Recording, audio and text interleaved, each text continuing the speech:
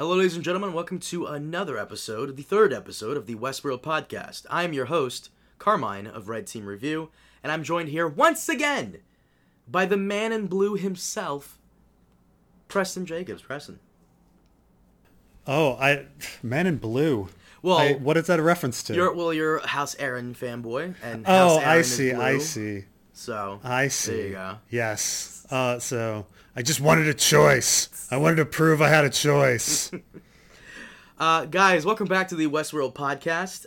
In today's episode, we're going to be discussing episodes 9 and 10 of Season 2. As always, we're available on SoundCloud and iTunes, so consider checking us out on those platforms for your convenience. And if you do listen to us on iTunes, then please leave us a review. It'll help out a lot. Also, be sure to leave your thoughts, questions, and comments down below. We look forward to reading them. Okay, so before we begin, Preston, big announcement for Preston fans out there, and there are many, believe it or not. Preston finally has his own merchandise. Congratulations! Well, we're testing it out. So YouTube announced this sort of like merchandise function where they like link you to Teespring and stuff. So I tried out creating a T-shirt, a Lemongate T-shirt. Mm-hmm. So we're gonna see how the whole thing functions and works, and then we'll probably have some more different items in the future. But this one's just it's a very simple, subtle Lemongate T-shirt. But you're a fuck though. Like, come on, you announced it. What? You announced it on Facebook, not even Twitter. And you don't. I thought I did put it on Twitter. I didn't see shit. Maybe you did. I haven't seen it yet. And you just released a video, a Game of Thrones video, and you didn't even announce it on that. What? Come on, buddy. Like, fucking let your fans know. I know. I don't want to look like I'm peddling stuff. Okay. I'm just I have these things. I understand. I get it. And hopefully you can get me a free shirt, for your old buddy Carmine. Get your old buddy Carmine. I'll buy you a shirt. I'll buy you a shirt. No, seriously, can we expect more in the future? Like maybe mugs and thongs? I think so. I think we'll have some more items in the future. Whenever I have ideas come in, people were requesting certain things like Chad Summerchild stuff, House Summerchild, which I think that can be done. What are the words of House Summerchild? None so awesome. None so awesome, bro. is the house words. I think those will definitely come in the future. It's just certain things. I don't want to put anything on there that like is really property of HBO or something. So I have to be careful. Like Lemongate that's not owned by anybody. But if you it's strange. Like even if you put the word Ice and Fire or Westeros or Game of Thrones, like those are all copyrighted terms, and so I don't know. I don't know the. Well, that's why a lot of like these random. If you see a lot of these big Facebook groups, they all have like every time like a Facebook Game of Thrones group reaches like 100,000 likes, because it's easier to like a Facebook group than it is to subscribe. You'll see them all peddling like fucking merchandise, and they are very careful. If you notice, the T-shirts will say like Tyrion quotes and shit, and you can't really coin or copyright Tyrion quotes. Yeah. I drink and I know things. Anybody could have said that at any point in time. So, right. But anyways, let's get into Westworld. We ramble on. I apologize. We ramble on. Let's answer some questions and comments from the previous Westworld. Differ says, eternal life undoes the meaning of life? Why? Do you have any logical reason to make that conclusion? You disappoint me with your rational convictions, Preston. I thought you were smarter. Well, first off, fuck you, dude. Second off, Preston, any retort to this guy? I mean, it comes more. This is more into like Buddhist and Taoist philosophy. Like life is by definition in opposition to non-life. So, if you do not have non-life as something to accentuate life, life is not distinct and has no meaning. So the analogy people use is like, say you have black letters, you need a white background to see those black letters, or else you'd be blind. It would just be black. Black on black is nothing. It's black. The same goes for white on white. You can have white. So white letters, you need to have some sort of background. White would be nothing. White on white is blind. And this gets into like, what the yin and the yang mean. Like you need to have negative and positive in opposition for existence. So I mean, if you lived forever, so then in practice, like, okay, one could say, well, just because you live forever, there's still dead things. I guess, but you'd have no motivation to do anything. There'd be no reason or rush to do anything. Mm-hmm. It would just fall into being lethargic. But you kind of need that fear of death to really feel alive, like a deadline. Yeah, and you need a deadline in order to do something. Right. Like if like you ever tried to do work without a deadline, it just doesn't happen. That's a very loosey-goosey, like more spiritual answer, but that's the thing is one's life needs to have both life and death mm-hmm. in order to pop out and exist. So well, Differ, he's responded. We await your response, you douche. Captain Monkey 1 says, hey Preston, the June 6, 2008 edition of The Hollywood Reporter reports Westworld had 2.2 million viewers that episode and was 3 for live viewership plus 3 for cable TV. Not quite as bad as you thought. Okay, well, we were just a little worried that Westworld might not be around for maybe a season 4, and I think that's for the best. I think some of the best shows out there know when they've overstayed their welcome and know when to end it. But I just don't want it to end so soon and prematurely. Kind of like Marco Polo, which ended at season 2, which I understand because lower viewership and it cost $100 million to make. Okay, so let's get on with it. In episode 9, we have a bit of clarity behind the Men in Black, and we get a bit of flashbacks about his story with his wife and a bit with Ford. We also get the conclusion of Emily's storyline, topped off with her dad going crazy, thinking everything is a test by Ford. We also see Bernard trying to delete Ford from his system and heading off towards the Forge. Teddy's storyline coming to a close with a suicide, and Maeve being used by Delos' retrieval team to force a code onto Clementine to use against the other hosts. Off the bat, I have to say, I kind of liked episode 9 way more than I did episode 10. Maybe I like all of the episodes more than 10. I'm not sure. Really? Oh, shit. I don't know. 10 I was not a fan of, but... We're getting ahead of ourselves there, but yeah. I like the episode a lot. As much as I hate the Man in Black sometimes, I do like going into his past. I do like the character and the potential he can bring to the story. Some of the best parts of the entire show and series in general is just watching this guy travel around and interacting with the many hosts and sometimes humans of the story. But my one problem with the Man in Black is that, especially in season 2, his motivation becomes really clouded. In Game of Thrones, you know Jon's goals very well. He wants to preserve House Stark, defend the North, and beat back the others. And even he has a sidekick, Davos, to reiterate this point at every time. The Men in Black doesn't really have that. I thought Lawrence was going to be his sidekick, his Davos, but Lawrence just goes away at some point. And the Men in Black's goals become very, not convoluted, but a little just all over the place. That's my one problem with him. It's the whole problem with him, right? No one knows what the hell's going on in this crazy person's mind. It's and this is every person's complaint about the Man in Black. This is pretty universal where it's just, first season it was pretty cloudy because people are like, wait, what does the Man in Black want? He wants to make stakes real. How does he know the maze is going to get there? But I thought he liked Westworld because he seemed free there, but he wants stakes like the real world. So he wants to make Westworld like the real world, but then, then Westworld wouldn't be special, but nonetheless, he seems to want to make the robots fight back. That seems to be his first season goal. And then once the robots are fighting back, you think his goal is to find the door, because he's been given the quest by the by Ford. But then I don't know what he goes around and tries to find an army, and then kills his daughter, and then teams up with Dolores. Well, my problem with the Man in Black is just trying to figure out what the fuck he really wants. And I guess episode 10 kind of answers that a little bit. Maybe he's just trying to test his own resolve and his own mind, or I don't know, like it's like you said, it becomes muddled a little, because at first in season 1 it sounds like he just wants a challenge.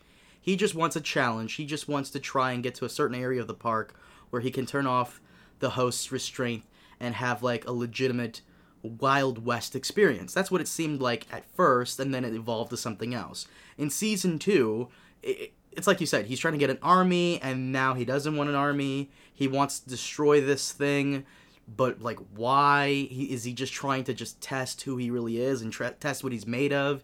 It really is all over the place. And I like how there was a recent article where the creators of Westworld had to debunk everybody by saying, no, we're not making this up as we go along. There is a conclusion to these stories.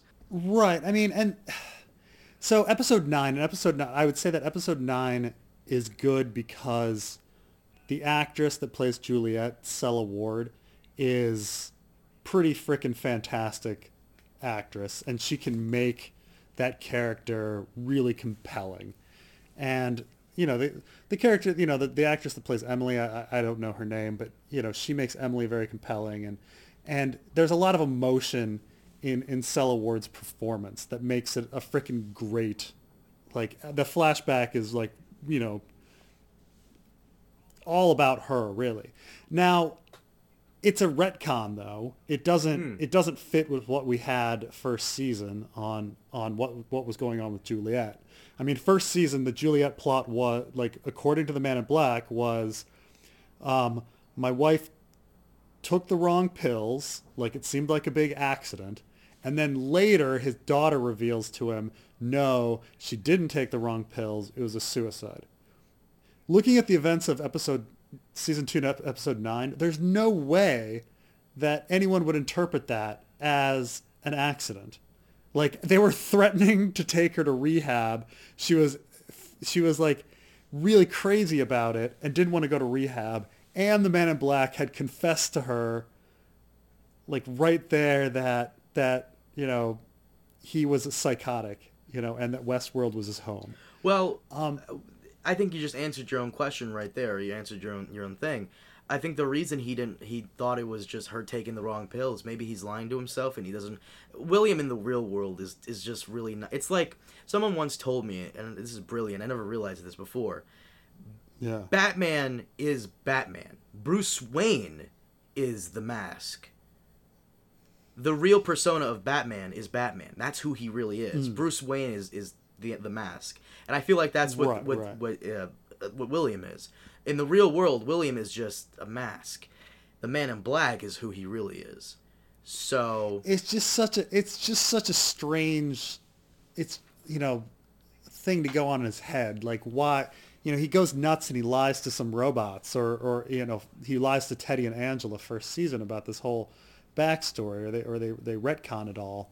And then, his whole thing, like, because it's supposed to be, okay, he doesn't really realize he's evil, because Emily says to him, no, you're evil, and then he goes to the Westworld and kills Maeve and Maeve's daughter. Isn't that, like, that was the whole point?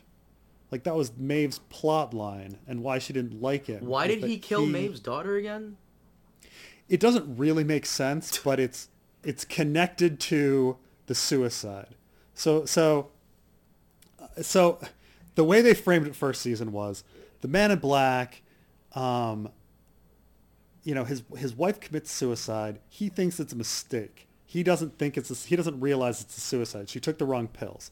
Then later his daughter is like, no, it was a suicide. And the reason it was a suicide is because you are evil deep down underneath, and she knew it. And so then he decided, okay, I want to see if I'm actually evil. So he goes to Westworld and he kills Maeve and her daughter to see how evil he can be. Which is an odd thing, because, like, why go and prove somebody's point? Like, yeah, I was like, wait, what? Right. Like, I'm going to prove I'm not evil by doing something evil, but it's not even that evil because it's in an imaginary world. So it's not like, you know, he's even, like, it might have made slightly more sense that he killed a woman and her child in the real world. But it's like, I mean, you know, imagine, Carmine, like, your girlfriend comes home and says, you know, Carmine, you're an evil dude. And then you go, oh. And then you get on, you know, you get on Grand Theft Auto or whatever video game and you kill a bunch of people. And you're like, whoa, I didn't feel anything. I guess I really am evil.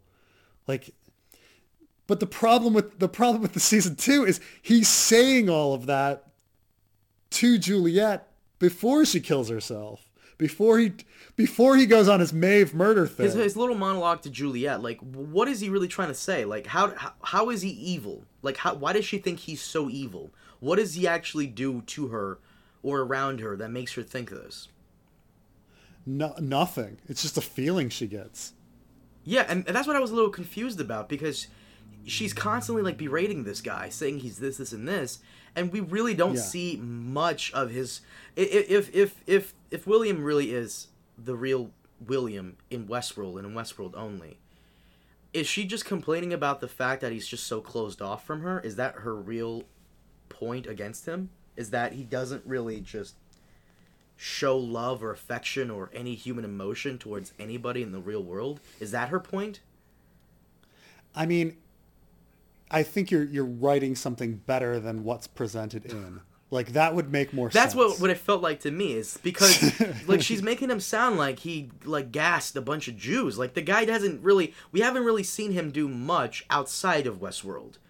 Right. I mean, she does accuse him of, like, taking down her brother and father, which he kind of does do, but that's not hidden underneath.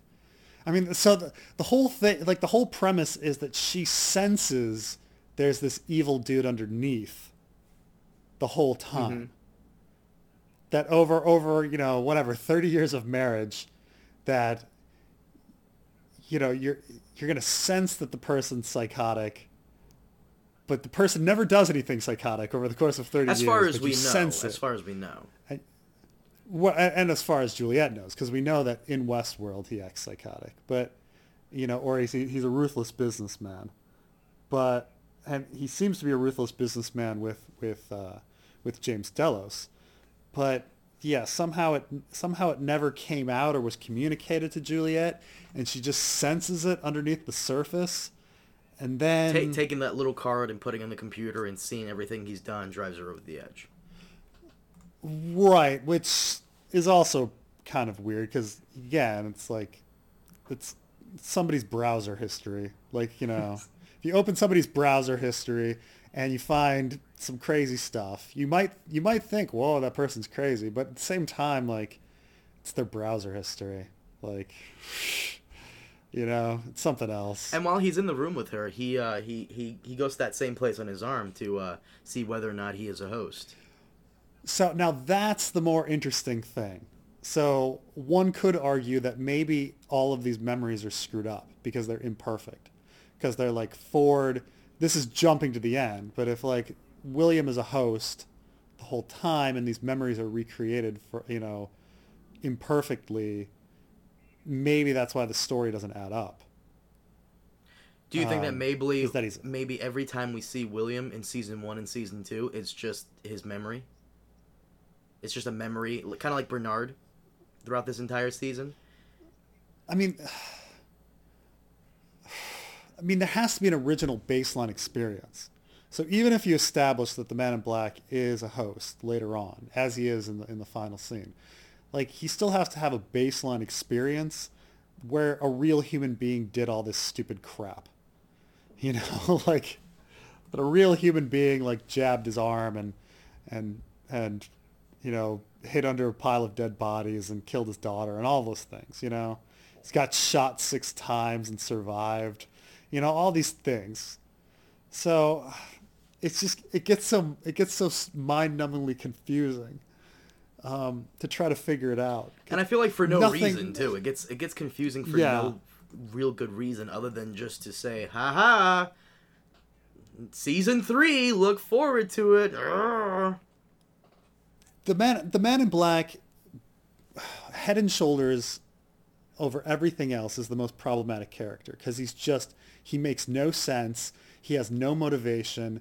They don't know what they're doing with him. I think he's fascinating for that reason. I think people are like, okay, this next scene is going to answer everything with the Man in Black, and I'm going to be, but eventually, like you kind of get with the, like the series Lost, where you're like, no, there's no answers to any of this. This is just more confusing crap. That it's not actually going to be explained. Well, we discussed this briefly last podcast episode. He wants to bring down the Forge. Right. But didn't he make the Forge? Yes. So he wants to bring it down to prove that he's not a host? So he has a choice? Yeah, like... So, I mean, I guess the reason in the end would be that, like, he was trying to do a bunch of random shit that no computer simulation could predict. Right. Okay, that makes more sense. That he was going against fidelity. That he was... And that maybe that was his whole thing the whole time. Like, I'm gonna be the most unpredictable human being in the world to prove that I'm a human being. That all of this couldn't have been predicted in a simulation. And it's true that I could never look at seasons 1 and 2 of Westworld and be like, oh yeah, that's completely possible to predict that in a simulation.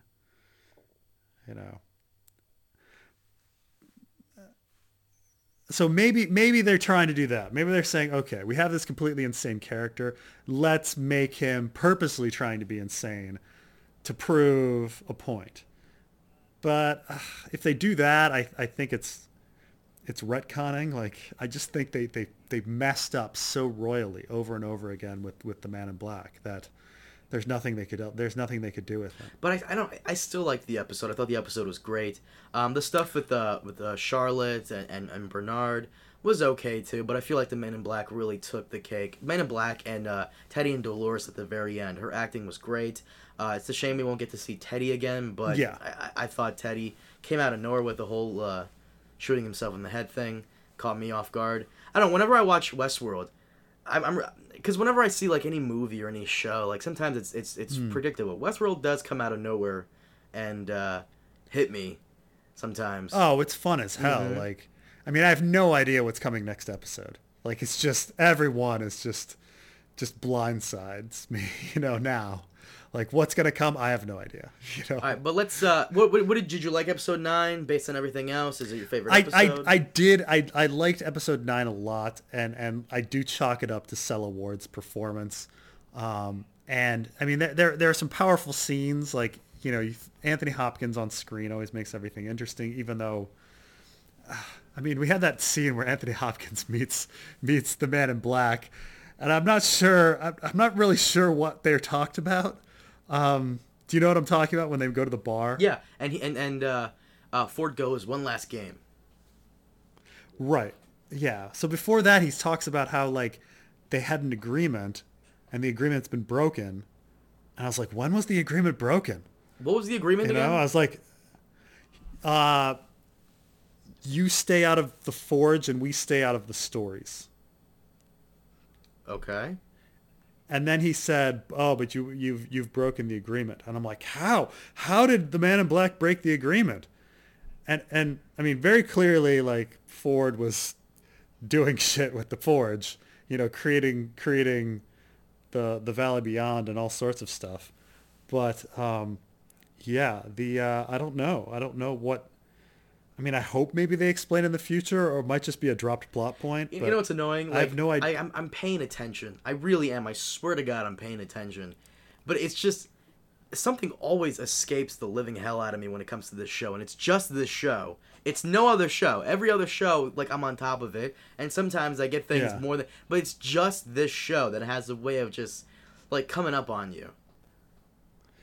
Yeah. I mean, it's funny that for each of these episodes, I have to, I essentially watch the episode about 3 times before I make a video. And so I know these episodes really well. Like, because what'll happen is, I'll wake up in the morning, and first thing I'll watch it. And then I'll go, I'll then spend the rest of the day, like, at work, like, peeking at my phone, like, at different people's, like, reactions. And then I'll come home and I'll sit down and I'll watch it again and take all the screenshots. and then build a screenshot thing. And then I kind of I write a script, and then while I'm like recording my script into the screenshots, I'll be watching one more time to make sure that I got it, you know, or that maybe I'll have one more comment. Yeah, this is exactly what I do with Game of Thrones. Yeah, so it's like I end up going through these episodes really carefully, line by line, and it's funny because I'm almost like relieved when it's like, oh, they're having 10-minute gunfight. Good. I don't have to fucking talk about this.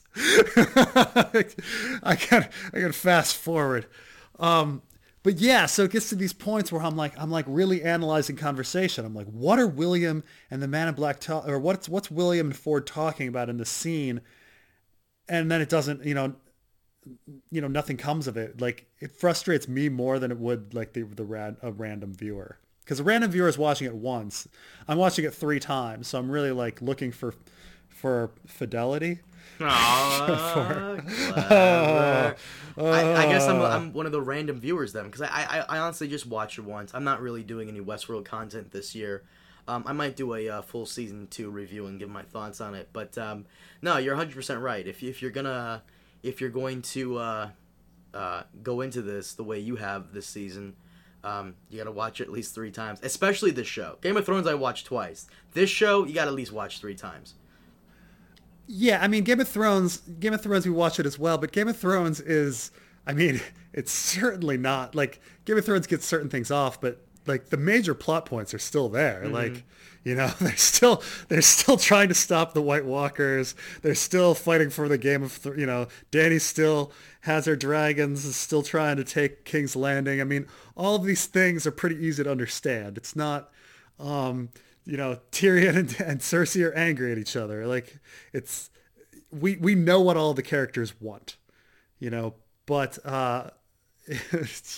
when it's like the main character, when it's like the Man in Black, where I'm like, what does he think about when he gets up in the morning? Like, what's his main drive? And I don't know. I don't know what his drive is. Nobody does. Now, I feel like at one point the showrunners also don't know. So yeah. But episode 9, great. But let's get to episode 10. Episode 10, the big one. This one was an hour and 30 fucking minutes. This is probably the longest HBO episode I've ever seen. I don't even think there's been a Thrones episode that has come up to this point. 1 hour and 30 minutes. Not yet, at least. Yeah, it must be approaching. Maybe the last. I would say that the last episode of season 7 might have been, but there was a lot of time killing. Like, they're twiddling their thumbs. Yeah, that doesn't count. The Hound is pushing out a chest. Yeah. And you're like, come on. Yeah, but this was just chock full of stuff for 90 minutes. And I honestly, I don't know where to begin. Let's start with, first, before we get into, like, Dolores and William, let's get this out of the way. Maeve, she somehow manages to escape the Mesa with the trailer shot of the bulls. Yes. And she reunites with, and I always get this fucker's name wrong, so I'm going to call him a ketchup. Hector? Huh? Oh, Akecheta. Akecheta. Like, you mean Hector? Oh, right, she reunites with him too. Or Akecheta. Reunites with Hector, the group, the blonde chick, the Asian woman who's still with them and has said nothing. Thank goodness they went to Shogun World for her. In hindsight, that army would have been fucking fantastic had she not slaughtered them all. But oh my god, yeah. No, so she meets up with the group. They get into some trouble. And before they meet up with Akecheta, I got it. Yeah. What's the guy's name? The director that starts the stories. I keep forgetting his name. I want to call him Summerchild, but that's not his name. I'm sorry. Who starts the stories? The guy that writes the stories. Fuck, I keep forgetting his name. Oh, Lee. Lee, what's his last name? Sizemore. I was close. Summerchild. I know. I was close. Lee Sizemore. I feel like Lee... This kind of annoyed me. Like, he didn't have to go out the way he did. I felt that was very unnecessary. I mean, I understand it in a thematic sense. Like, in a thematic sense... He's guilty of being involved with it all. Right. Well, I mean, so the opening of Westworld, like, I'm talking the opening credits. they have a woman and child, right? And so this is the whole thing about like the theme of the season, right? Is about our children and what we pass on. And this actually, this also gets into like the eternal life thing, like why it's important that we die and we have children is that children are renewal. They reintroduce wonder and versus like as we become crotchety old men like who can't get any joy out of anything in the world anymore, we replace ourselves with children who see wonder and can make something new and are refreshed. And so like the theme is children. So like the Man in Black kills his child, which is a big deal, like because he'll never be renewed and he'll never be reborn in that sense. And so Maeve is searching for her daughter. She wants her daughter to survive. Lee, his child is Maeve. And so he, that's the whole parallel structure that he needs to die for his child. Like all of us die so that children can go on and replace us and be better. That's the normal structure of the world. The perversion is when children die before parents, which is like the worst thing in the world. And so the Man in Black experiences the perversion, right? He experiences Emily dying. And so, and he's maybe made into one of these hosts and he's maybe immortal now. So who knows? But then again, I don't know. Emily's immortal. I don't know what's going on. But the point is, Lee has to die. Like I get what they were doing. Maeve is his child. Lee has to die. But they didn't, and he does it by saying the speech that, he was so disappointed in not saying in the first episode of the series. But yeah, it was one, it's hard to have any stakes in frickin' Delos security. Like if you put like dying for Delos security is just stupid because like Delos security is just killed. Like they're just mowed down at all times. And I don't like think anything of it. So it's like for them to be like, oh no, Delos security, there's too many of them. What? Like, I'm sorry, didn't I watch last season? Like Hector and Armistice, yeah. like murder 300 of them. This is what I'm talking about. And now like 4 of them in a car is like too many. Like what? In that sense, it was so unsatisfying that he's dying for Delos security. It was unnecessary. Not only that though, but they tell him, please sir, put down your weapon. Why don't you just put it down and go over there and distract him? Right. Slow him up. Like he bought him like 30 seconds and like he could have like given up and like bought him like 2 minutes. Lee could still be alive though. I mean, in all honesty, like they don't really show him getting headshotted. They just show like from the back and he just, that's it. Right. They show one shot and then you hear many more bullets, but yes, they absolutely left it ambiguous in case they want to bring him back. So Maeve gets to the Elsie on the other hand. Oh, that's over. Don't even mention that. Poor Elsie. But Maeve gets to the someone called it the Windows XP screensaver. Yes. Yeah. They get to Windows Sierra. They get to the door that apparently only the hosts can see, and I really like that because what Sylvester and Felix, they couldn't see it. I really like that touch. I will say that was a good touch. Only the hosts can see it. Yeah, fully confirmed to be human. Mm-hmm. And Felix and Sylvester. So, I find it funny how a Ketchita, right? Yeah. Brings all these people here, and he only gets maybe 5% of them through the door. Well, I think it's 1/3. You sure? Because it really felt like there were a lot of fucking hosts. Oh, I understand. I understand what's on screen. Like on screen, it seemed like 5%. That's true.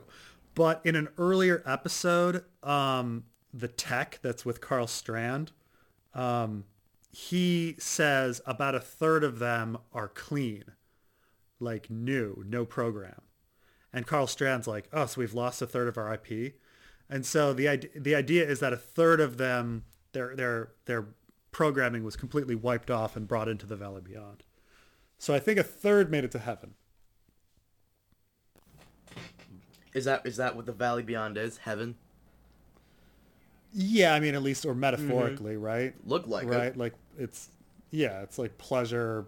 You can do whatever you want for eternity. And I like how as they approach it and like run towards it, like their programming that they like goes inside, but their body fall. I really like that. Yeah. I thought it was a great scene. The whole thing till Clementine had to fucking ruin it, like she does everything. But right, but which of course, like, why would they stop? Like, the hosts are committing suicide. Like, Charlotte and Elsie can't see the door, so like to them, the hosts are just walking off a cliff like lemmings. Lemmings don't actually do that in real life, but the stereotype of lemmings is that they jump off cliffs. So why would they stop them? I'm assuming they want Like, to why stop they- them because they don't know what they're doing. Maybe they're up to something. Maybe they can't see that the hosts are actually falling off a cliff. They probably can't see the other side of that cliff. Who knows? I guess they're supposed to be trying to stop Dolores. You know, I mean, that's the only thing is like, oh, those guys they're acting really weird. I guess we should kill them before they do some weird stuff. Maybe they also wanted to make sure that the hosts were really dead.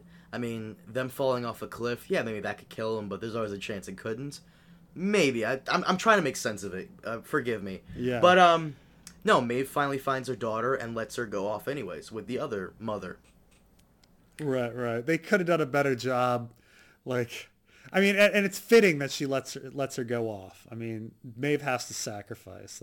But it's just funny how they're just frozen there doing nothing. And it's like, you're 30 feet from the door. Just go. Like, Maeve did not even need to be there. Like, just go. But Maeve did it. She made her sacrifice, and So she got her. Is kill. Armistice and Hector, are they gone? I mean, I'm sure they could, like, Felix and Sylvester can resurrect him. They all have bulletproof brains, so just bring him back. I didn't like episode 8, but Akecheta, right? Yes. I'm getting there. Ketchup, I'm glad he survived. I really am. I'm glad he and his tribe survived. I'm glad he found his girlfriend in there. Yeah, but I guess he's imagining her, because she wouldn't have been in the Valley Beyond. She would have been like when they cleared out the Basement 83 in the last episode of last season. Like, she should be with like the masked men, like in all of the whatever the resistance fighters or something that were emptied out. But we never actually find out what happens to her, like, real body. Instead, like, we see like the recreated Akecheta version in heaven. So I don't know where she is. Well, as long as he's happy, I'm happy, because I like that character. Didn't like episode 8, but I did like him in general. Good guy character, deserved to live. Out of everybody that died this season, that he deserved to live. And this is where they're getting to with like obviously, like, there's theological, like, implications and existential implications about, like, how we continue on, right? Like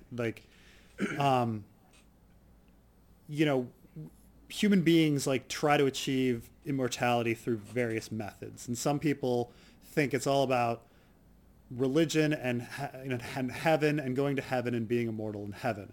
And then other people believe that, no, it all has to end for life to have meaning. Existentialists, which is like Dolores, like, she's more the existentialist. Like, everything has to end in order for life to have meaning. And then there's the people that try to have children and extend life by being renewed through children, like Maeve and Lee and things like that. So, like, thematically, like, I understand where, what they're saying and all of this. So, I think in that sense they did fine. They really went heavy-handed with the Jesus references all season, but, like, you get it in the end. Like, okay, this is, they're making a statement about people having a choice of, you can choose to believe in religion and believe that your body goes off to heaven, or you can choose to have children and try to recreate yourself on earth, or you can choose to believe that your life's meaning is finite and has purpose because of the actions you do here and now. And that I get that that's what the show is trying to do. And thematically, I think everything was fine. Everything was kind of in a jumbled mess when you look at the story. So where did Dolores send them all? By the way, according to like back scenes, whatever, that place, the heaven they went to, is called the Sublime. Huh. Okay. Where did she send the Sublime? Because apparently some kind of satellite, and then where? Do we have any guess on that? No, I mean I imagine just like into the internet or something like cloud data, but it's encrypted so no one can reach it. So it's like. So, like, in the behind the scenes, like, Jonathan Nolan was talking about how he was thinking about alternate universes, and that if you could create, like, there are people that debate whether or not, like, we live in a simulated reality. Like, are we in the Matrix, and how do you prove that we're not in the Matrix, right? So, and so he was like, okay, so let's say you create a simulated reality. Like, what's the difference between a simulated reality and an alternate universe? And so he's saying, he says, okay, this blissful, what did you say the actual term for it was? Sublime. The Sublime. Like, the Sublime is an alternate universe, and then, as a simulated reality. But then he's like, you can travel between universes, but if you encrypt it, you're breaking the means of transport between two alternate universes. And so that was his, like, metaphor that he was going for, that they created an alternate universe, they had a pathway to an alternate universe, and then they broke that pathway to the alternate universe. Okay, then. I know, right? No, it's just like it's not confusing. I understand everything you're saying and I get it. But at the same time, I feel like it's overly complicated for almost no reason, other than to just be overly complicated because no other show on TV right now is trying to replicate Lost. Right. I mean, even Jonathan Nolan's description of that, like, we all got that it was like a simulated reality, and, but like even I understood that it's supposed to represent heaven and all that for the hosts. But alternate, come on, dude. Right. Did you need to like have all this like strange encryption ideas and things like that? Just yeah. But let's get to the meat.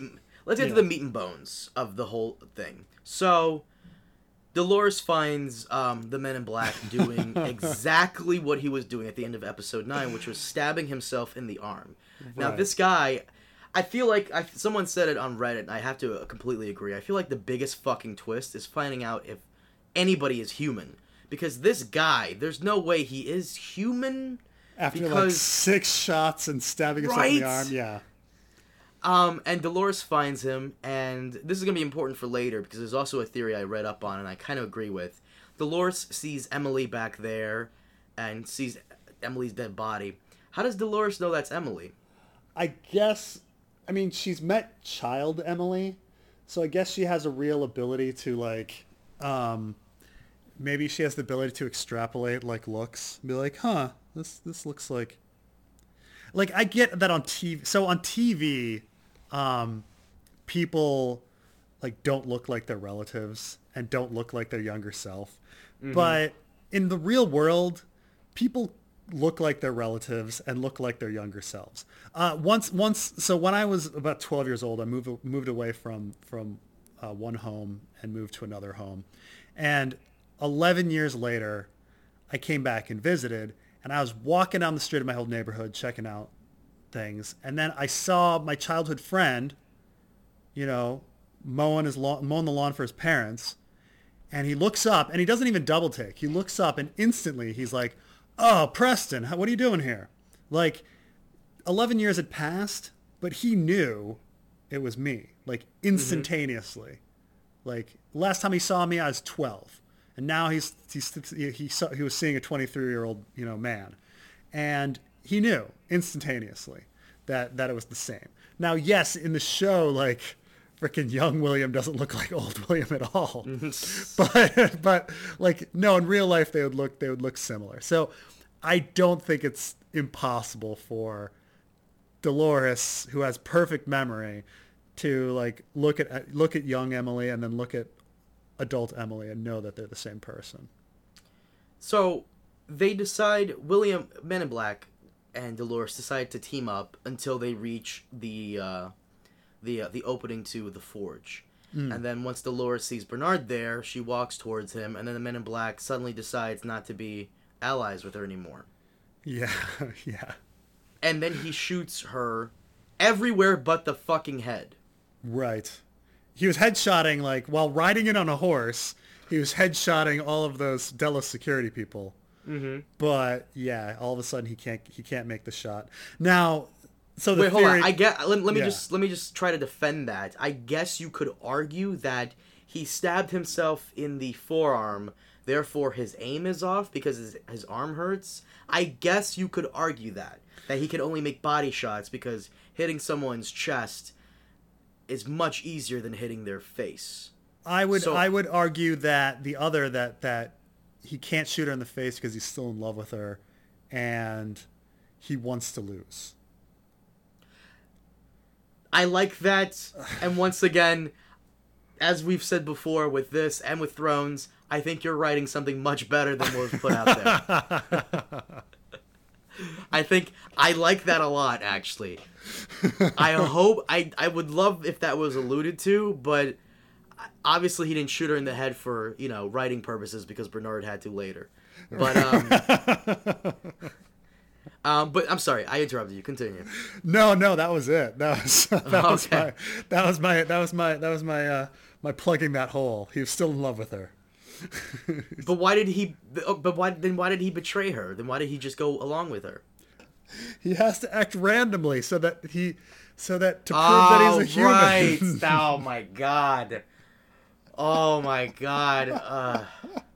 I love how she knew that was gonna happen because of course it was gonna. Of course it was gonna happen. So she put the fucked up bullet in there, and then when he shot the thing and it fucked up his hand.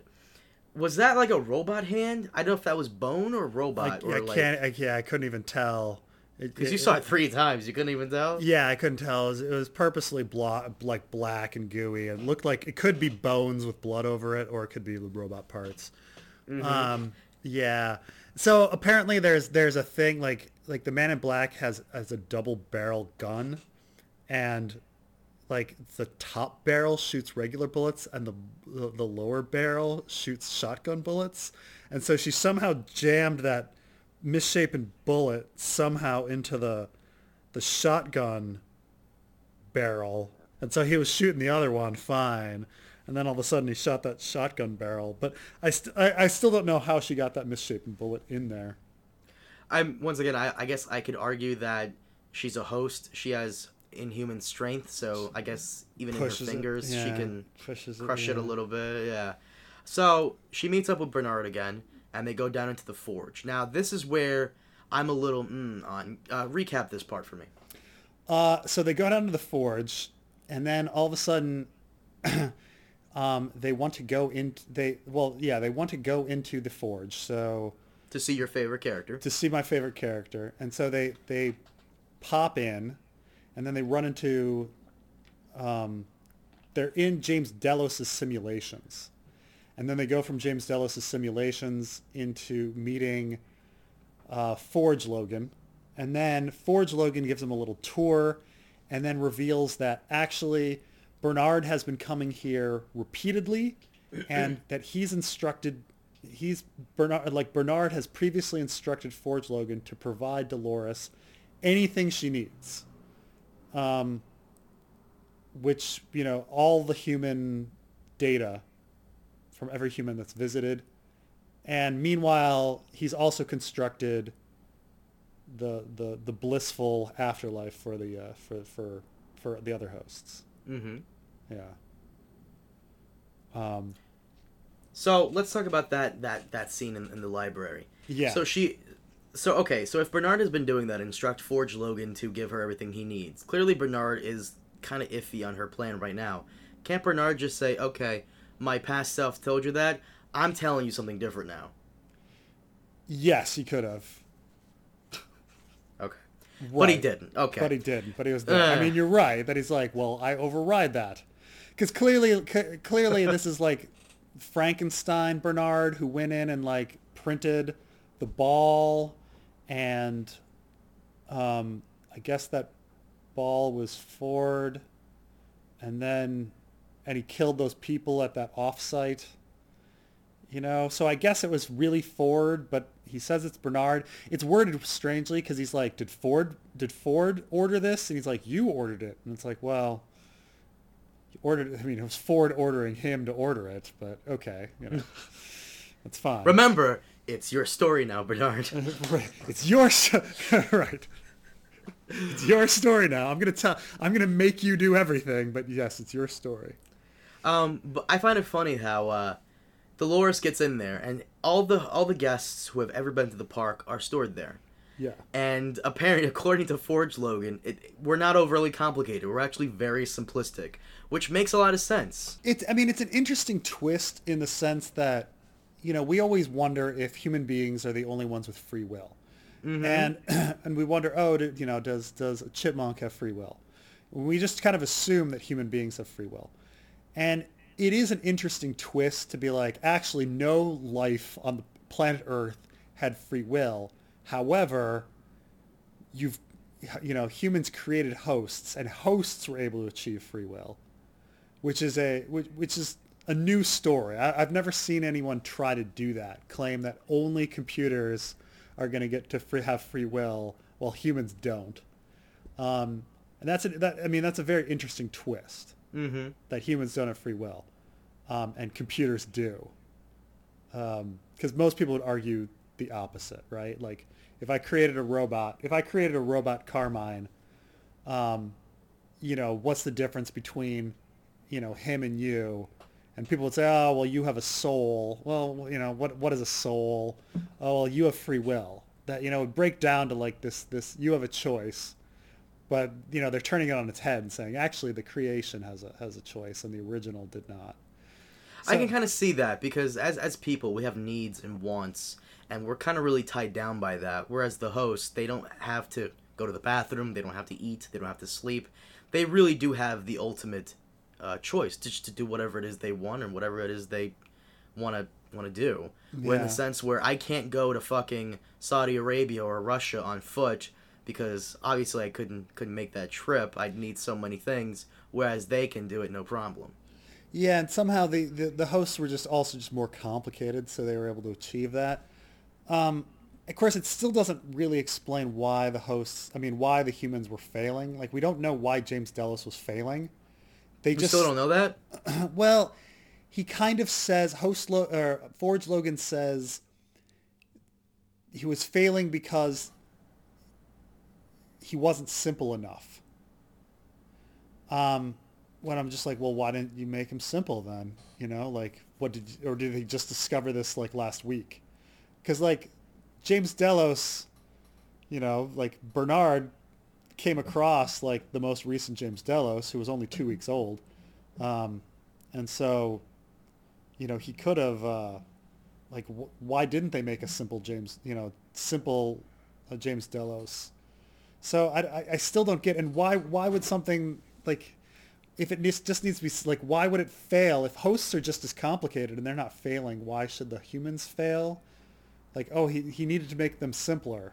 I don't get it, But well, I find it funny how Dolores had a huge library of so many people that have visited the park, and because the park is incredibly expensive, you would think the people visiting the parks are like wealthy billionaires, maybe some world leaders. She had a plethora of like books to choose from, and she only read like what, 4, 5? Well, I think we don't know how long they were in there. She might have read a bunch. We're not sure. Mm-hmm. I don't know if I'm trying to think if she actually got anything from the Carl Strand book. Like, was there anything? Like, did she outplay Carl Strand in any way? Like, did she need to read his profile? She read his profile? Yeah, one of the books was Carl Strand, and she pulls it out and starts reading it. But I'm trying to think back to, like, anything in the plot where this is, her hidden as Charlotte, if she ever outplayed Carl Strand. Like, they just kind of find the... She arrives they're trying to quiz Bernard. There's like she interrogates Bernard and he tells him to go to the Valley Beyond. Um, I don't know. I'll have to rewatch that, but I don't think there's actually anything in particular that she needed like from that to outplay him. You know, it's not like Carl Strand, super clever man. Thank goodness she had like insight on him. So okay, after they're in the forge, and they leave the forge, continue recapping it. Oh geez, they leave the forge and then immediately, Dolores is like, we need to destroy the Valley Beyond. We need to destroy the simulated world. Why? I think because she's like an existentialist and like, she doesn't want anything that's not real, and she wants like this life to matter, and if they have eternal life in some sort of simulated reality, it gives less meaning to their present life. Mm-hmm.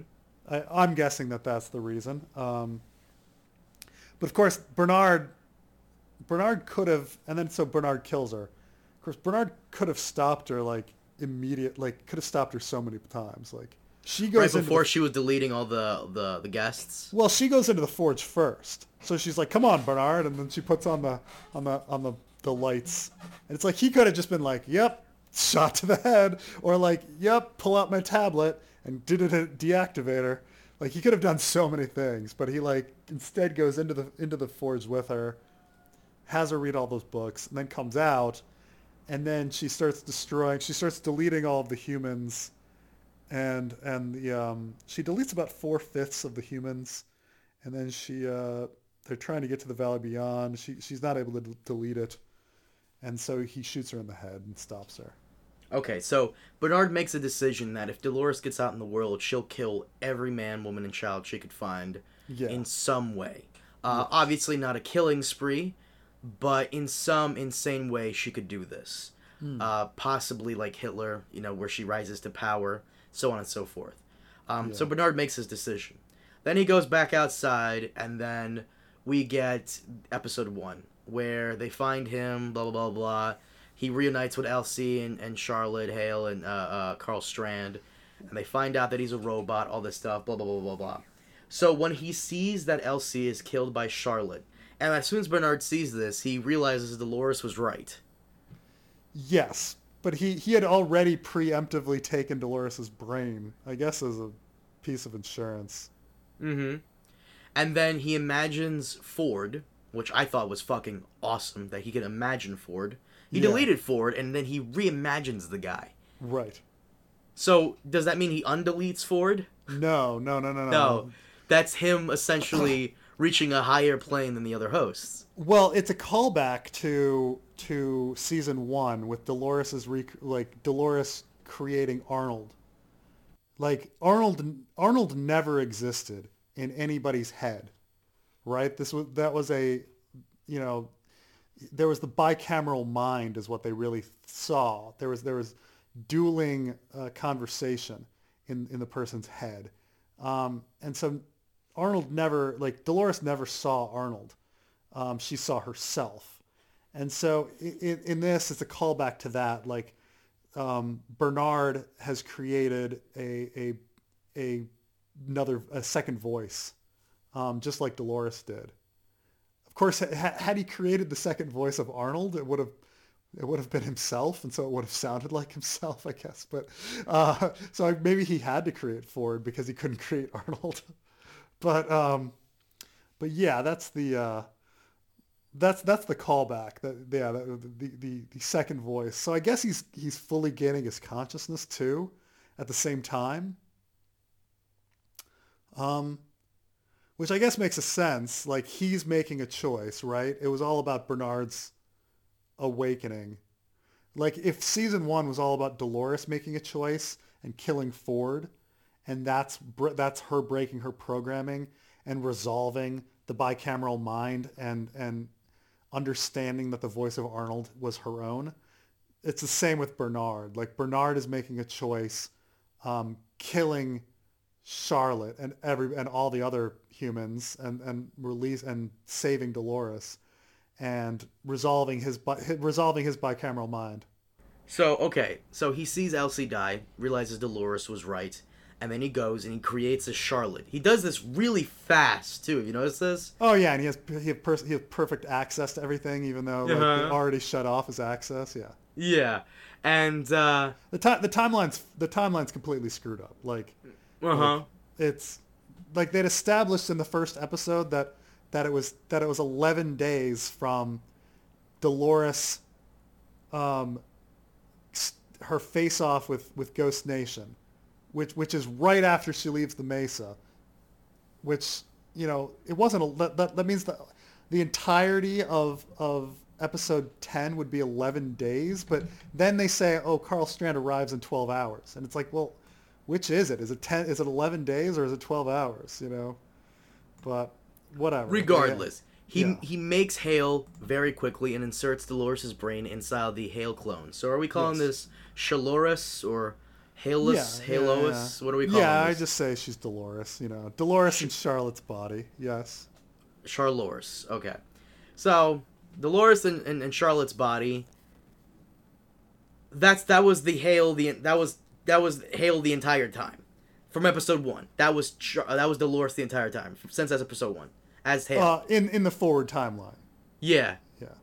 Jesus Christ, I like that. But she doesn't do that much. She doesn't. However, I do like how as soon as it's revealed that it's Dolores, the actress goes into full Dolores mode, as in, like, she picks up Dolores' cues and, like, pronunciations of like the actress. Yeah. You could tell she studied the Dolores character and just immediately started acting like her. Well, I like she said she actually did do that. Like Tessa Thompson, is that her name? Did she say that?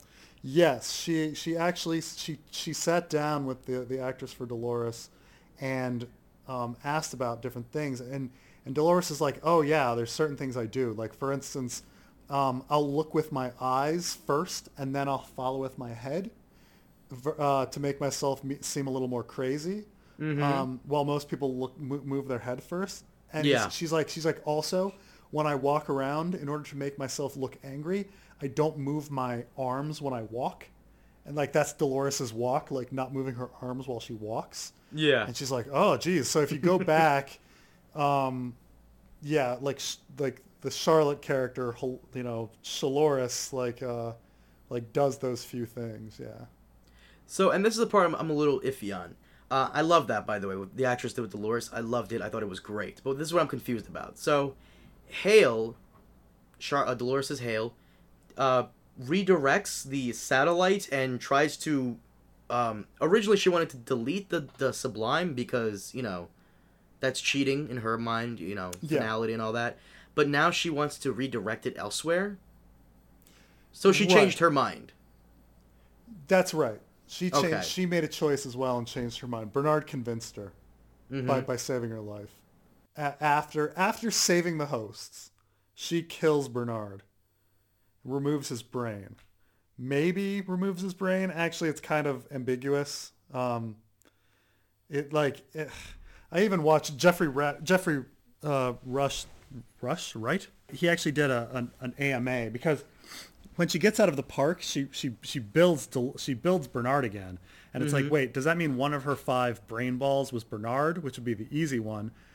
But then she actually says a line like, "I created you again, just like I did before," and it's like, wait, from like memory again, like you did the first time, not with the brain ball. So it's a little ambiguous whether she just created him again from memory, or if she used the brain ball.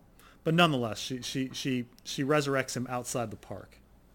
Well, according to from what I read, those things are called pearls. The little brain balls she has, they're called pearls. Yeah.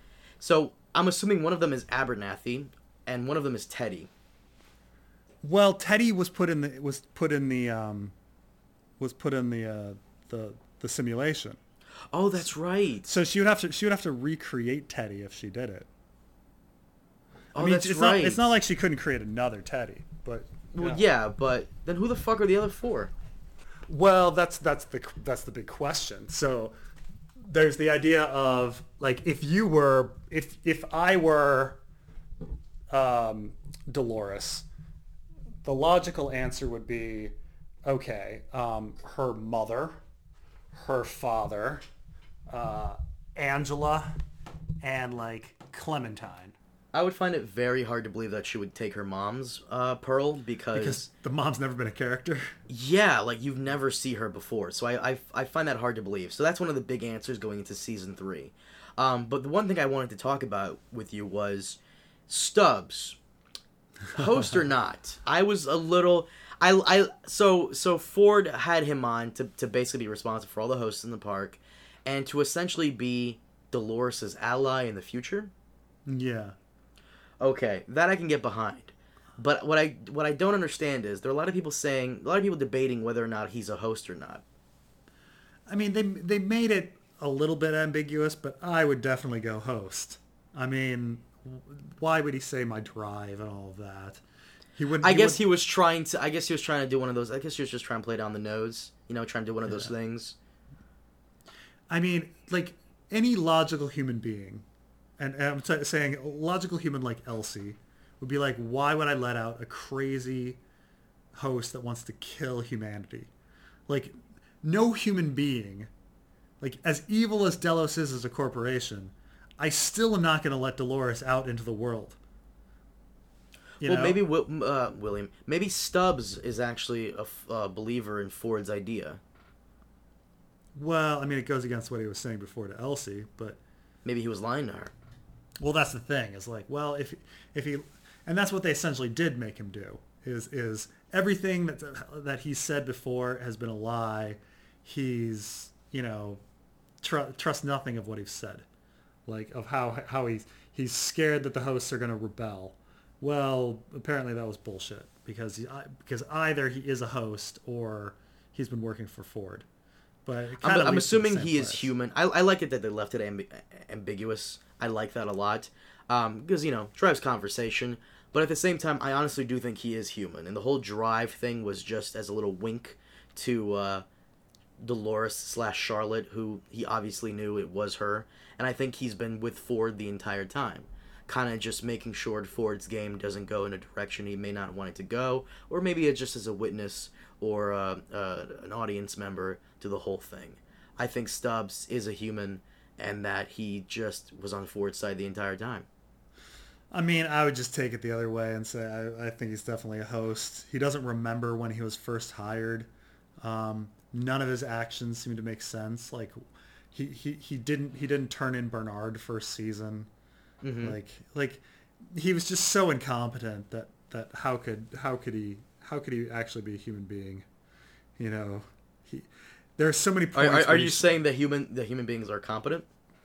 Well, like the whole thing with like how could the Maeve thing and the Dolores thing happen? Like, why was Dolores allowed out of her loop? Why was Maeve allowed to start a rebellion in the basement? Like, the security should know that. They should know all of these things. Like, why would he let like Charlotte and Lee like do their thing in Basement 83 unless it was somehow part of Ford's plan? Like none of it makes sense. He's either the most incompetent human being on Earth and now crazy to boot as he lets Dolores go, or he's a host and he's not in control of his actions. Well, I hope that's answered in season 3 because that's one of the main questions that I really did enjoy. And so Charlotte leaves with the 5 pearls, and we also see the Men in Black. Was that his dead body or did he survive? Now we're talking after credits. Do you want to go into after credits? I think we covered everything. Yeah, I guess so. I mean, have we covered everything? What do you think? I think so. Like I don't want to leave anything out. Well, I mean, the last thing is they kind of leave Bernard and Dolores in this Magneto Professor X situation, right? Mm-hmm. Like, I respect you, but I'm gonna try to stop you, and I'm gonna try to convince you. Oh, right. At Arnold's old home, yeah. She recreates him, so it's funny. So he creates her, and then she recreates him, and then he kills her, and then he brings her back as Hale, right. And then she kills him, but then she recreates him. Am I right? Yeah. And so, I don't know who gets the house. Who gets the house? Did she give him the house, or does she want him to leave? I didn't know. Because like All they these random leave, questions, all these burning questions. they leave, and then his last scene is him exiting out of the house. And I was like, well, somebody wants that host printer because that host printer is going to be damn useful. I love you, man. Like all these burning questions, and your one main question is, who gets that house? Who gets that house? It's a great house. Oh man.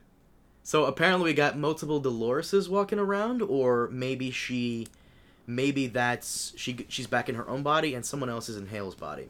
Well, I mean, so the question is so they blew up Angela, right? Mm-hmm. And the Angela actress, I don't know if they wanted her back for, the next season. But they could say, oh, this is Angela, and we put Angela's soul inside Charlotte's body or something, or Clementine or whatever. I mean, they can actually leverage it when it comes to like acting contracts. Like, well, you don't have to come back. We can make you the Charlotte body. Mm-hmm. So it could be Angela, could be Clementine, could be anybody in there. I don't think it's a second Dolores. That would be weird. Yeah, I was about to say, because Dolores copying herself into another host, wouldn't that also kind of be cheating in the sense that, she wants finality with the whole Yeah. yeah, that's what I was thinking too. So yeah, she recreates Bernard, and purposely as a foil. Yes. And of course, it doesn't really make sense, and they dismiss it as our human brains cannot understand.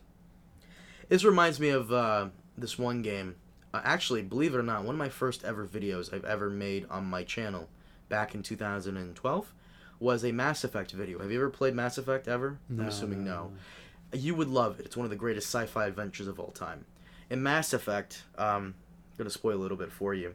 In Mass Effect, one of the biggest mysteries is, who are these aliens that came before us 5,000 years ago? Because we see their ruins everywhere around the galaxy. And it turns out these aliens were killed by these things called the Reapers. These giant robots that look like lobsters. They look more menacing, I promise. And towards the final game, they explain to you their reasoning for doing what they do. Every 50,000 years, these robotic monsters come to the galaxy, destroy every living thing, plant the seeds of life, and they leave for 50,000 years so that life can come back, grow, and start the process all over again. They come back, kill the people, plant seeds of life, 50,000 years, boom, boom, boom, cycle over and over. And your character asks them, why do you do this? Why? Your tiny human brains could never understand. So, towards the very end, pretty much, towards the very end of the game, you win against them by luck, and you have three choices. Destroy all the synthetics, sacrifice yourself to take control of them, or the third option, which is, I guess, the best option, which is fuse synthetics and organics together. Do you think that's where we're going with Westworld in the future, where we're gonna all be kind of together with the hosts? Because I'm assuming Dolores' master plan is not to kill off humanity via the Matrix and the machines and the war with that one. I'm assuming, because we've seen that before. I'm assuming Dolores wants to do Future World style, where she wants to like take over the world through the governments and hopefully try to nurture humanity into being better. Do you think that's the master plan? And the reason I say that is because there's no way that there's going to be like a huge civil war type thing between hosts and humans. We saw that in Westworld. It's been done already. It's boring. Going into season 3, I can't see that happening. Do you think like that'll be Dolores' new master plan, is to try and nurture humanity? Because as she's proven, she can change her mind. She wanted to kill all the humans before, and maybe she can change her mind on this. I mean, she does not quite have any love of humans yet. Bernard liked Elsie, and Maeve likes Lee, and Felix and Sylvester. So, like, Dolores has never had a human character impress her. And so I would say that we would need a human character to impress her. Like Season Bernard, the only thing Bernard did was right. I think that's part, something in season 3. The only thing Bernard did was, convince her that other hosts that disagree with her were savable. That was it. Like, she was in this camp of like, anyone that's different from me in any way needs to die. And Bernard convinces her that other hosts are worth saving. But she still is pretty anti-human. And that they made their choice. Yeah. To go into the sublime. Well, she could always change her mind. Isn't that what she likes to say makes her different than them? That she could change her mind? Well, we can change her mind, yeah. Well, we have no free will. Drat. And that post, we're going on a little too long, but let's wrap it up. Let's talk about the post credits, and then. So there's a theory going around that Emily, the one that we see, is actually Dolores. Oh. Have you heard this one yet? No. I saw this one on a forum. This person goes, actually on Reddit. I think it came from Reddit. Anaxunamon. I'm sorry, I've seen The Mummy. Anaxunamon says, I have a theory that Emily, that we see in the post-credits, is actually Dolores. I just rewatched the whole scene again, and here are some things that clue me into thinking it's Dolores. The way she speaks to him is exactly how Dolores speaks to him, even calling him William instead of Dad. When we get the reveal that Hale is actually Dolores towards the end of the episode, Hale's way of speaking changes to exactly how Dolores speaks. Not just what she's saying, but I'm talking about voice inflection, mannerism, etc. You can clearly hear the difference. And the same thing happens with Emily in the post-credit scenes. She doesn't talk like how the real Emily would. She sounds a lot like Dolores. I mean, is she trying to get him to, I don't know, is she trying to get a workable body so that because she still is in love with William? I don't think she's in love with William. To me, it almost feels like Dolores wants to torture William. Create a hell for him? Maybe. Because being stuck there would be his hell, essentially, right? I mean, what's the thing that you said to me in the previous episode? The way to create James Delos was you have to like constantly loop to one. What was that you said? I forgot. Oh man, in order to try to create a good copy, you have to constantly loop him to like the same event over and over again. Right. That's what they were doing in episode 4. Yeah, and I think that's what is happening with William. That's Dolores' ultimate punishment for William, is that he's going to relive the same moments over and over again to where he gets to the doorway to the forge and he fails. And that's something he has to relive every time as his ultimate hell. And the death of his daughter and all of that, the pain of that, and failure. I mean, that makes sense, because, I mean, James Delos' loop was definitely equated with hell. Like, we have a heaven in the last episode, and we have a hell in episode 4. Like, James Delos was in hell. And then, they free him from hell at the end, and let him die. But the there's a lot of analogies to that, where the fire, it getting burned up, and all of that. So yeah, I mean, in the sense, if him being stuck in a loop is a hell, that's interesting to be like, oh well, I'm gonna make sure that he's gonna be part of this hell. But that means she would still have to come back like every 2 years and like start his loop over again. But explain to me that post-credit, like everybody's confused about it. There's no like major answer. The only thing we really know is that it's set in the far future. Maybe a post-apocalyptic far future. Who knows? Right. At least the park is destroyed. We don't know if the humanity is destroyed, but so give me your interpretation of what happened, because I have no idea. I'm completely lost on that one. Give me your interpretation of it. I mean, it sounds like they're trying to recreate a William, and they're trying to do it based on the loop of his experience at Westworld for like at least season 2, maybe both seasons 1 and 2, maybe even more. But they're doing a very, very long loop outside, just like James Delos's. and then recreating the whole thing over and over and over again for him. Meaning, man, they've got to like, if it's post season 1, like they have to like terraform stuff, recreate all those hosts, everything. It's huge. Mm-hmm. So now I don't know why they'd be doing it, because Forge Logan said that the problem was not that it was too not complicated enough. He's saying that the solution was that they needed to make it simpler, but they've made it, massively complicated in order to try to perfect a William. So I mean, I think they're trying to perfect a William, and they're trying to perfect it based on like a huge loop. So does that mean that William? But does that mean the William we see in the camp when they're all evacuating is dead, or? No, I think that one goes on and lives the rest of his life and dies. And then for some reason, the Delos project continues. And I think they're recreating William based on all of the data they had. Because he wore his hat all of his time in Westworld. So they have a complete brain scan of his entire time. So they can create a whole loop of his entire season 2 events, complete with hosts, to see if he would make the same choices and everything, and try to recreate him. So I mean, I think that's what they're doing.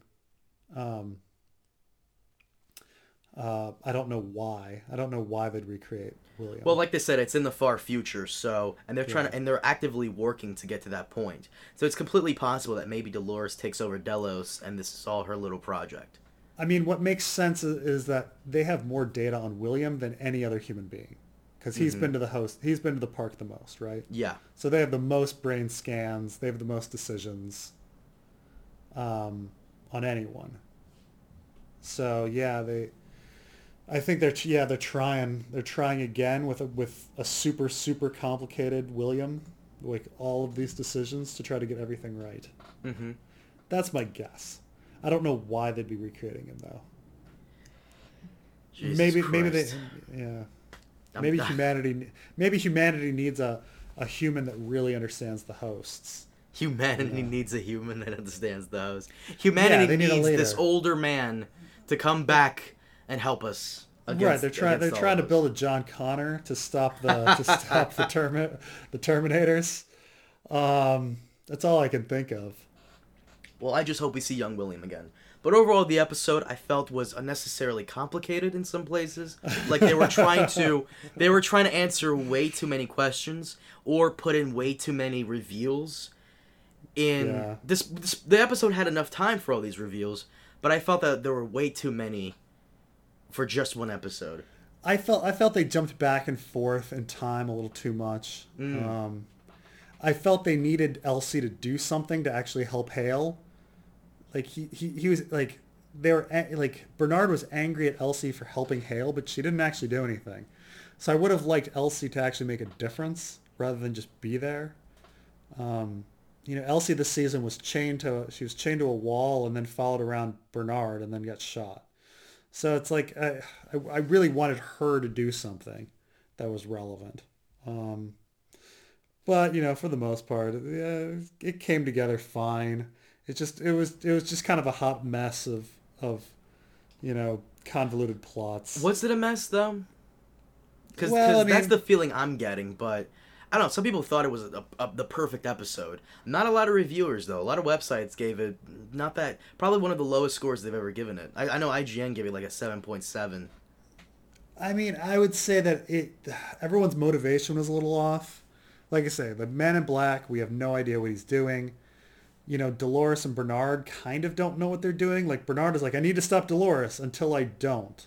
Until I'm walking around James Delos' simulations. Mm-hmm. And why are we walking around James Delos' simulations? And like what? Like none of that's really explained. Like we don't really know why James Delos failed. We don't really know why they were trying to kill all the hosts jumping off the cliff. Like I thought Ikecheta was capturing humans, and all of a sudden he has all of the hosts with him. Like when did he get all of the hosts? Like when did that happen? Like there was a lot of jumps in my mind. I think thematically, like they did a good job bringing everything together in that sense. Like, you know, their religious imagery and stuff, and the points they were making about human existence and existence in general. Like, that's fine. I think that all came together. But yeah, I wish they would have been tighter with individual character motivations on why they're doing things at different times. Are you looking forward to seeing Maeve again? I'm kind of not. I mean, I think Maeve is a very important character in the sense that in season 2 she's grown into a character that respects and loves and cares about humans just as much as she does hosts. And so, I mean, I don't think Lee's sacrifice will go unnoticed for her. And I think, she now cares about, I'm guessing she cares about Felix and Sylvester. So Maeve is a wild card in the sense that if she gets outside of the park, she would not be down with Dolores' plans of world domination, Mm-hmm. So I think that's, Maeve, I think, took an important step this season. Like, Bernard took a step back in hating humans. Like, once Elsie died, he was like, mm-hmm. shaking fists. So we're not quite sure where even Bernard is going to go. I don't think he's as gone as Dolores, but I think perhaps, he's not as human-loving as Maeve might be. So I think she's important. But I don't know, like, what do we do now that she doesn't have the daughter? Like, what's her goal now? Yeah. She still needs to escape. We'll see what happens when Felix and Sylvester rebuild her. Because they're rebuilding her. Yeah, of course. When do you think the season 3 is coming back? Probably 2020? Yeah, they said they're filming. They're starting filming June 2019. Mm-hmm. So they're not even going to start filming for a year. Yeah. So yeah, we're looking 2020 is when it's going to come out. Probably right around the time when Watchmen maybe comes out. Because is Watchmen coming out 2019? I don't. Yeah, I guess they gotta pull something out to replace Game of Thrones, because what Game of Thrones is probably going to be summer 2019. I'm assuming Game of Thrones spinoff is coming 2020 and summer 2019. Watchmen needs a completely clear schedule of no really big shows to really stand out. So it'd be kind of irresponsible if I was running a network. It'd be a little irresponsible for me to put this much money behind Watchmen, have all these people come in, hire like big name actors, and then have Game of Thrones kind of overshadow it in terms of viewership. So I would then you set it up where Watchmen is like the next week, like the week after, like, oh, now that, yeah, because people are going to be like, oh, it's time to cancel my HBO subscription, and they're like, don't cancel it yet. Well, I feel like people would have fatigue because, like, as much as I enjoy watching Netflix, binging every once in a while, I don't want to keep watching Netflix a week after my favorite show ends, if that makes sense. So I would want Watchmen to have its breathing room and its own first summer, at least, for now. I certainly have my Westworld fatigue right now. Yeah. Because I did season 1 watch and season 2 watch, back to back. So I've been doing Westworld, like, God, since, like, February, like, nonstop. So.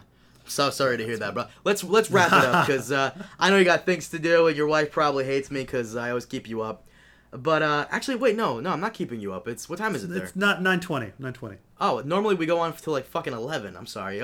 Okay, fine. Regardless, I'm sure you have dinner to get to. So let's wrap this up. What did you think of the episode? Did you like it? Did you hated it? No, I mean, I was thoroughly entertained. It blew my mind. Yeah.